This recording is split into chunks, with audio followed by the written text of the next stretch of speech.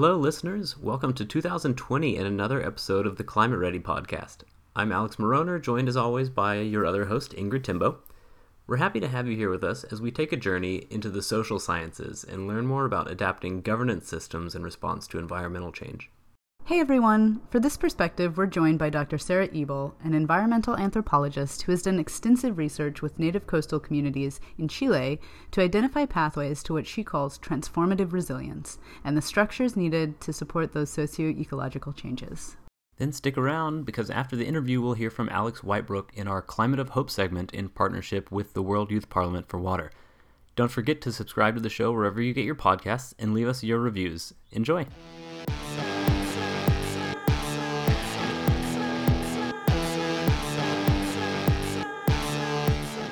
Climate Ready is a product of AGWA, the Alliance for Global Water Adaptation, an international members-based NGO working across technical and policy programs to mainstream resilient water resources management, focusing on the connections between water resources and climate adaptation and mitigation.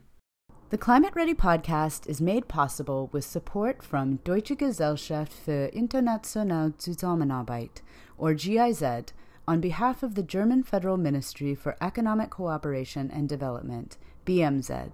For more information on GIZ, visit www.giz.de. Climate Ready would also like to acknowledge the continued support of the Water Global Practice of the World Bank. For more information on the World Bank's activities around water, visit worldbank.org/water.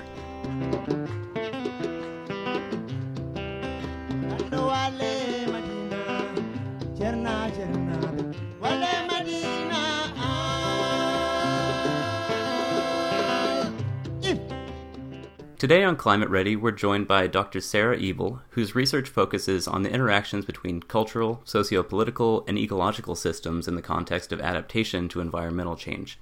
Sarah's traveled to the coast of Chile for some of her more recent research, which we'll cover in just a bit.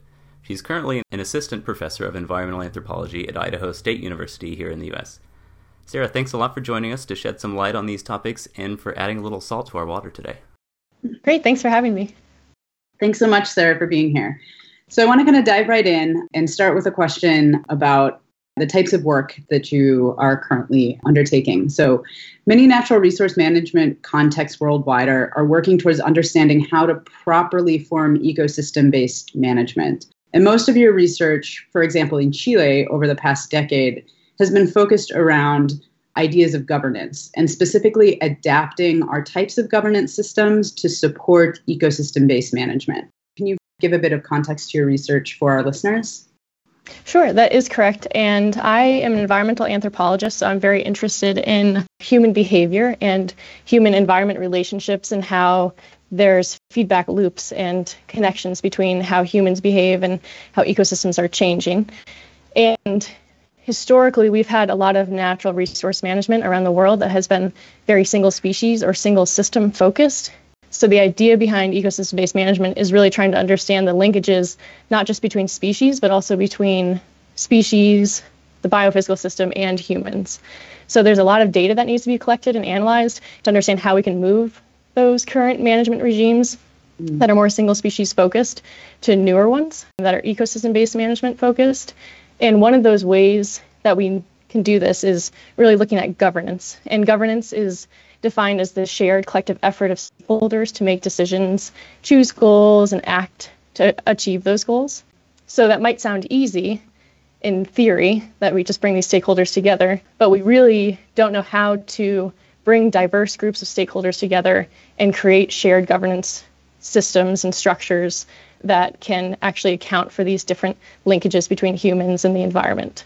So some of my work in Chile is really focused on how do we adapt pretty binary systems of co-management, which is joint governance between resource users and the government, to be more inclusive, to include more stakeholders and more understandings of ocean use or just general ecosystem use, and designing much more flexible and adaptive governance structures moving forward. You know, it sounds like part of what you're doing is looking at this intertwined nature and all these deep connections between groups of stakeholders and trying to really widen the scope of involvement. So what are some of the major stakeholder groups that you've been working with? And if you had to pin it down, what's maybe the single biggest problem they're facing? I forgot to mention this, but I work in the lakes region of Chile. So it's southern Chile in the region of northern Patagonia. And I work with small-scale fishers and indigenous communities, those two groups in particular. And those groups are not mutually exclusive. They often overlap. But this work with these stakeholders, what I've been learning is that it's very complex, even at the very local scale. So even within one community, there's very diverse groups and diverse needs and diverse objectives for adaptation and for governance. And for a long time in the literature, we've assumed that even at the local scale, individuals will have the same needs and objectives for adaptation. But what I'm finding in my work and what other scholars are finding is that that's actually not accurate. So the issue with creating shared governance and bringing these stakeholders together is that they do have these different perceptions of adaptation and of what they want moving forward and what they need to adapt to environmental change, because they have very different socio-political histories. Some have very different access and power relations within governance structures that already exist. So the stakeholders I work with sometimes are in conflict with each other in certain communities, and other times they're working together.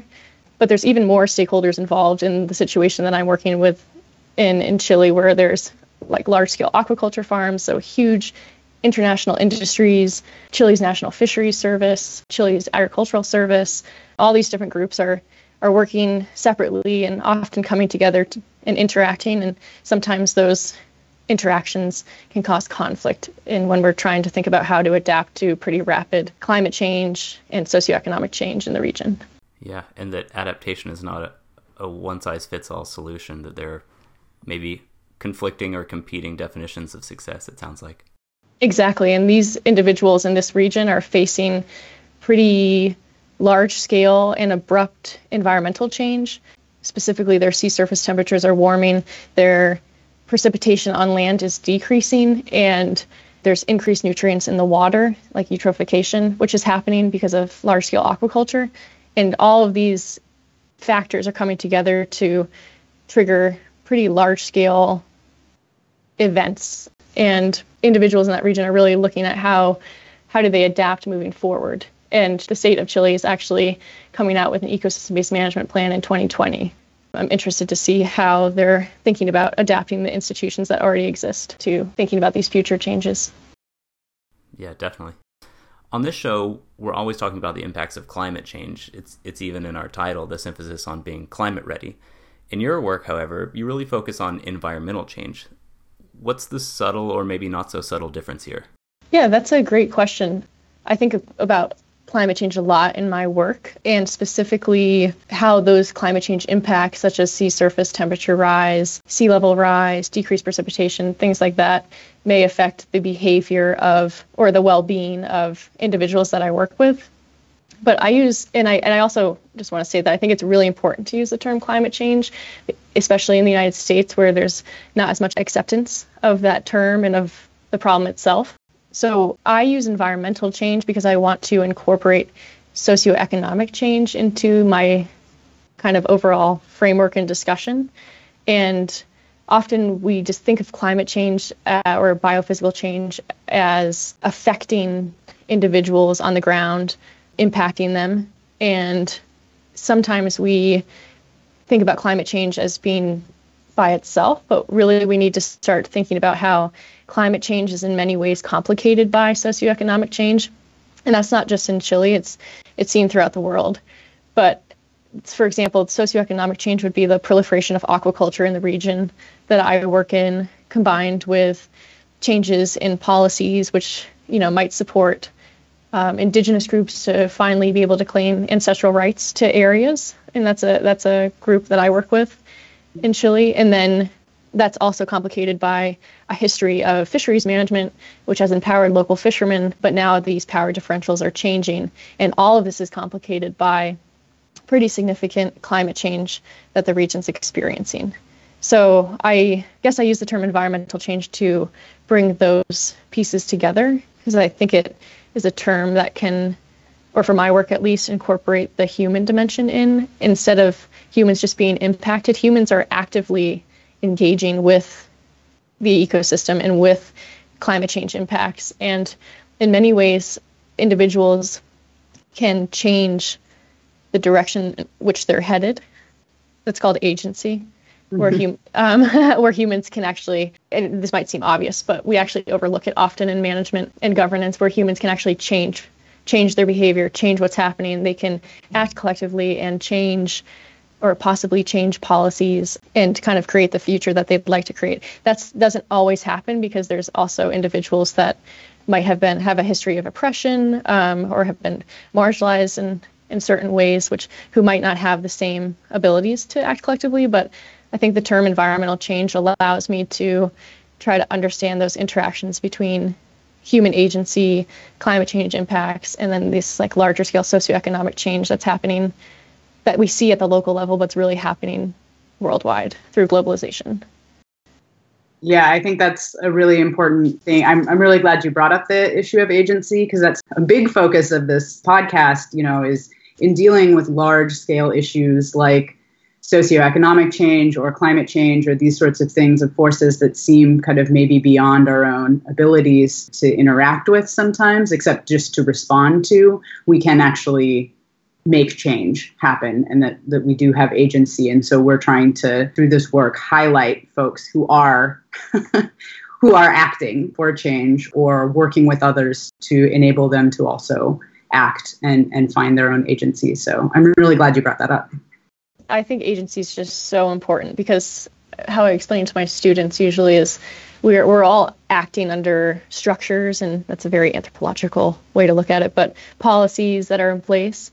But we're not just individuals that are just acting on the ground and not with like no direction. We can actually act horizontally, we can act vertically, we can act collectively, and we can try to create the changes that we want to see. The issue with governance really is, how do we figure out, can we actually decide a kind of a vision, a collaborative vision for the future, and depending on what area you're talking about, and can we actually represent every voice that should be represented? Because there's a lot of groups in Chile and everywhere that have been marginalized and that may be impoverished and may not have the actual resources they need or access to have their voices heard. So this type of understanding, how do we transform governance in terms of adapting to climate change, is really trying to get all the stakeholders on board, and it's going to, it takes a long time. Again, I'm glad you brought this up, because often when we're talking about climate change and adaptation, we spend a lot of time talking about hard infrastructure and infrastructure management operations, et cetera. But equally important, along with infrastructure, are these institutions that you're talking about and the adaptive capacity of governance systems. So you've kind of touched on this a little bit already, but how would you describe a good example of positive or transformative governance, and what institutions or what stakeholders are involved in this process? The first thing that comes to mind, well, there's two things that come to mind: an applied sense of what I've seen as in terms of transformative governance, and then a theoretical idea of what is suggested as transformative governance. So I'll start with the theory and then go quickly to the applied. For a long time, co-management, which again is that joint governance between resource users and the government, was seen as very adaptive and probably with a higher adaptive capacity to things like climate change. But one of the problems is it overlooks other stakeholders. So on land is the same thing. When there's a lot of different moving parts and a lot of different stakeholders, if you only have a binary co-management system, it's not collaborative. It's not integrating these different diverse thoughts about where governance and management and adaptation should go. So the literature has suggested a move towards polycentric governance, which is a much more inclusive, integrative, collaborative governance structure, which has been seen in a couple different areas around the world, but is very hard to achieve, because the idea is that there's these different institutions and they're managing certain things and they're interacting with each other vertically and horizontally, and they're talking to each other, but they're also maintaining their own cultural, like institutional norms. So they're independent of each other, yet they're interacting. And to try to achieve something like polycentric governance, it really requires more collaborative decision-making.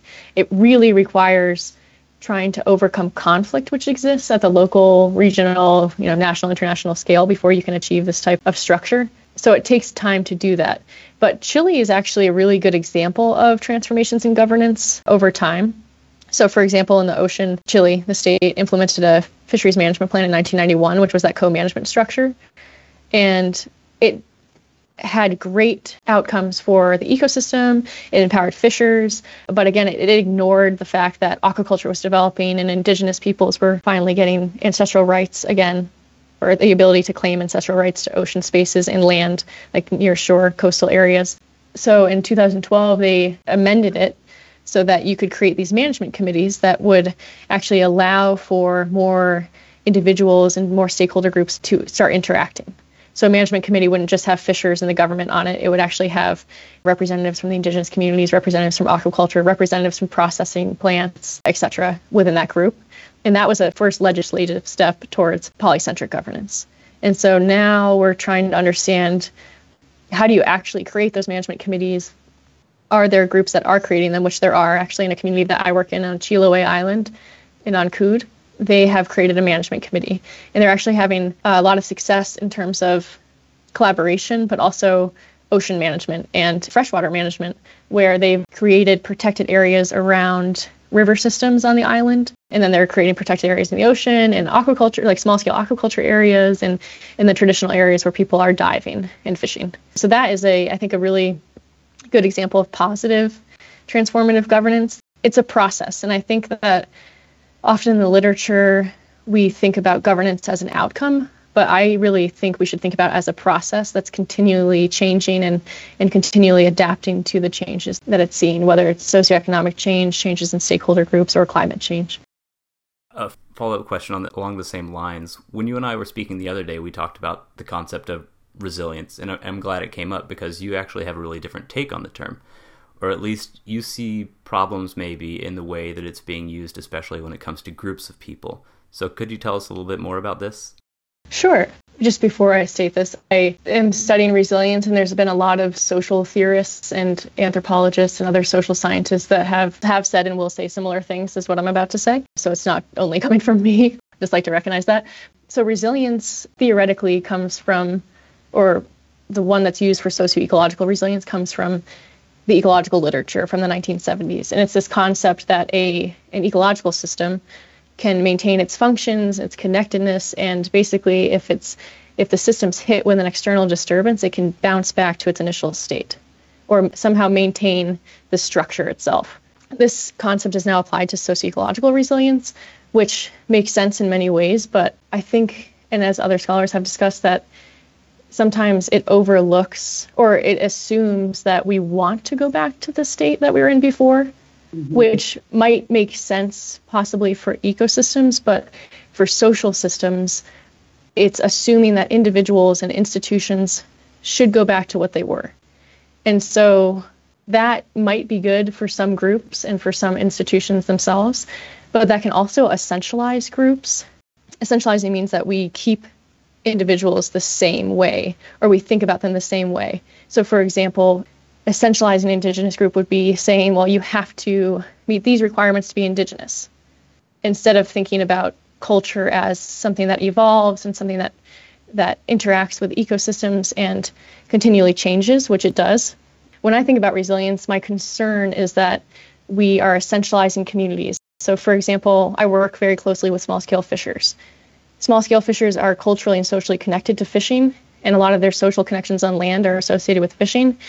But more and more, that livelihood is being threatened, and they want more the people I work with want more diversity for income and just in order to be more what they would consider more resilient. So that kind of resilience probably falls under this discussion of transformative resilience, where these individuals can transform to something new, and they may maintain some of those functions or some of that connectedness that they have, but they get to choose what it looks like for them, instead of us as scholars or us as resource managers choosing to keep them in this scenario where they're basically, the people I work with at least, are impoverished and are having health consequences from their occupations and things like that. So what we should be thinking about is not assuming what people want or assuming what people should do, but really engaging with them at the local level and asking them, how do you envision your own resilience, and how do you want to move forward, and really trying to integrate that concept of social resilience and social transformation into this discussion of socio-ecological resilience.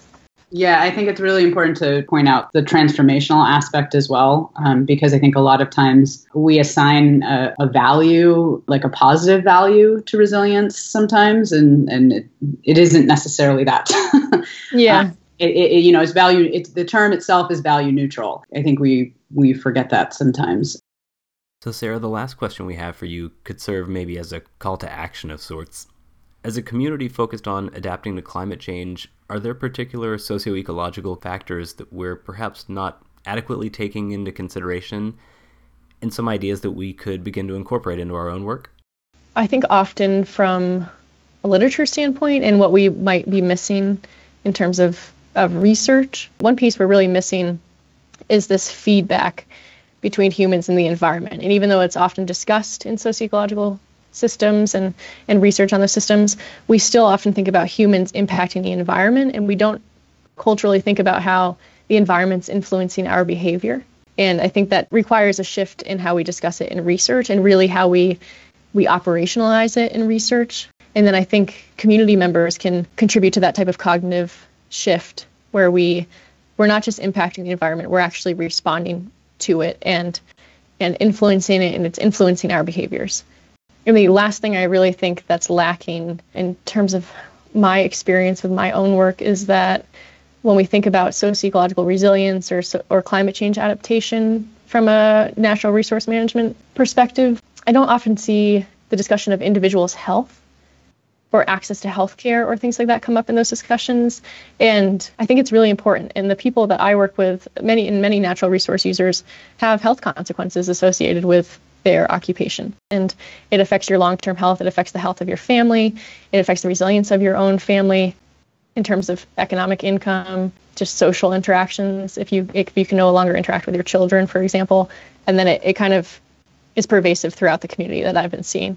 And that's something that I'm really interested in getting into in the future, is really looking at how individuals' health might affect their own adaptation at the individual level, but also at the institutional level. Can we do things with policies or institutions or like you were talking about, infrastructure, to actually mitigate some of those health effects for occupational hazards?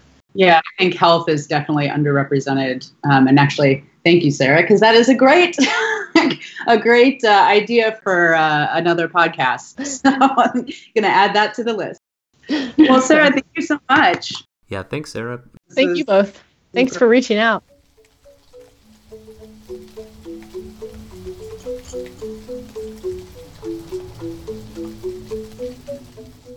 You know, I'm always happy when we're able to branch out a little bit, such as we were able to do in this episode. That was the first time I've talked to an environmental anthropologist, and it's a good reminder that there are so many important social dimensions to issues we often relegate to the natural sciences, like natural resources management and climate adaptation. But Sarah brought up a number of really great points that rang true for me. As someone who works often in climate policy, I support her idea that we need to think of transformative governance as a process and not just an end goal. Some of her points actually reminded me of our conversation last season with Elizabeth Rush, making sure that any and all actions we take in the name of climate adaptation give equal considerations to all stakeholder groups, including and especially the marginalized ones. No one's saying that that's an easy task, but it's something that she praises as part of polycentric governance, and it's something that we often mention under the umbrella of bottom-up climate adaptation. Collaborating with the stakeholders to hear what resilience means to them instead of making assumptions or imposing your own beliefs. We could go a lot deeper into all these topics, but for now we'll recommend that you check out some of Sarah's work linked in the episode description. And with that, we'll move on to our Climate of Hope segment. This week we'll hear from Alex Whitebrook, World Youth Parliament for Water's interim vice president and focal point for Oceana, as well as the fundraising manager for Water Inception, an NGO based in Geneva. Alex will tell us about encouraging trends in China's agriculture sector that give him a sense of hope and real optimism for the future. Hi Climate Ready listeners, it's a pleasure to be invited on this podcast and give you my 2 cents. Working as the Vice President for the World Youth Parliament for Water, I see small glimpses of progress in the work that's being done by young people around the world every day. Our members who have shared their stories of hope so far this season have each shown you just how much there is to be hopeful for. I myself have spent time working in the crossover between the water development sector and the world of private enterprise in China. Though there's much to be fearful of in this part of the world, with an extreme water scarcity in China's northern industrial regions and devastating water pollution in its often flooded agricultural south, steps are now being taken to turn things around. It's well known that the highest consumers of water in any economy are the agricultural and industrial sectors. What both industry and agriculture have in common, whether operated under public or private interests, is that they respond to the demand of consumers and are cognizant of relevant risks to their operations. Working with organizations such as China Water Risk, I feel that recently we're starting to see sustainable water management messages successfully communicated to these sectors in terms they understand, and that is financial risk. Talking about water in financial terms can seem rather counterintuitive or strange to people who are well entrenched in the water and development sectors. However, waternomics and aquanomics are increasingly popular terms in the water sector, and there are many research circles investigating the importance of financial risk in water considerations. In the past, these ideas have fallen on deaf ears, but in China people are finally starting to listen. Just last year, I was fortunate enough to assist the Alliance for Water Stewardship in an ongoing research project of theirs in Jiangsu and Shanghai provinces, where they have helped negotiate government incentives for industrial sites that achieve water stewardship certification. What this shows is that the financial risk that water imposes on industry and agriculture are finally starting to be recognized, even in places with historically poor environmental conservation laws like China. This paradigm shift wouldn't be happening if not for the strong multi-stakeholder cooperation that organizations like the Alliance for Water Stewardship champion. The progress in China specifically would not have occurred if not for the inclusion of government, industry, and community representatives alike in spreading the importance of water stewardship. As members of the World Youth Parliament for Water, my colleagues who have contributed to this podcast and I are all pushing for greater involvement of young professionals in the water sector. In this way, we also champion multi-stakeholder engagement. And the success and growth that we've seen in recent years brings me to the fundamental change that gives me the most reason for hope for a more sustainable future. And that is greater cooperation between people of all backgrounds to overcome the climate crisis. All right, well, that's a wrap for this episode. Thanks again to our earlier guest, Dr. Sarah Ebel, and a big thanks to Alex Wybrook for his Climate of Hope contribution. Don't forget to subscribe to the show and follow us on Twitter using @ClimateReadyPod for the latest updates. Until next time.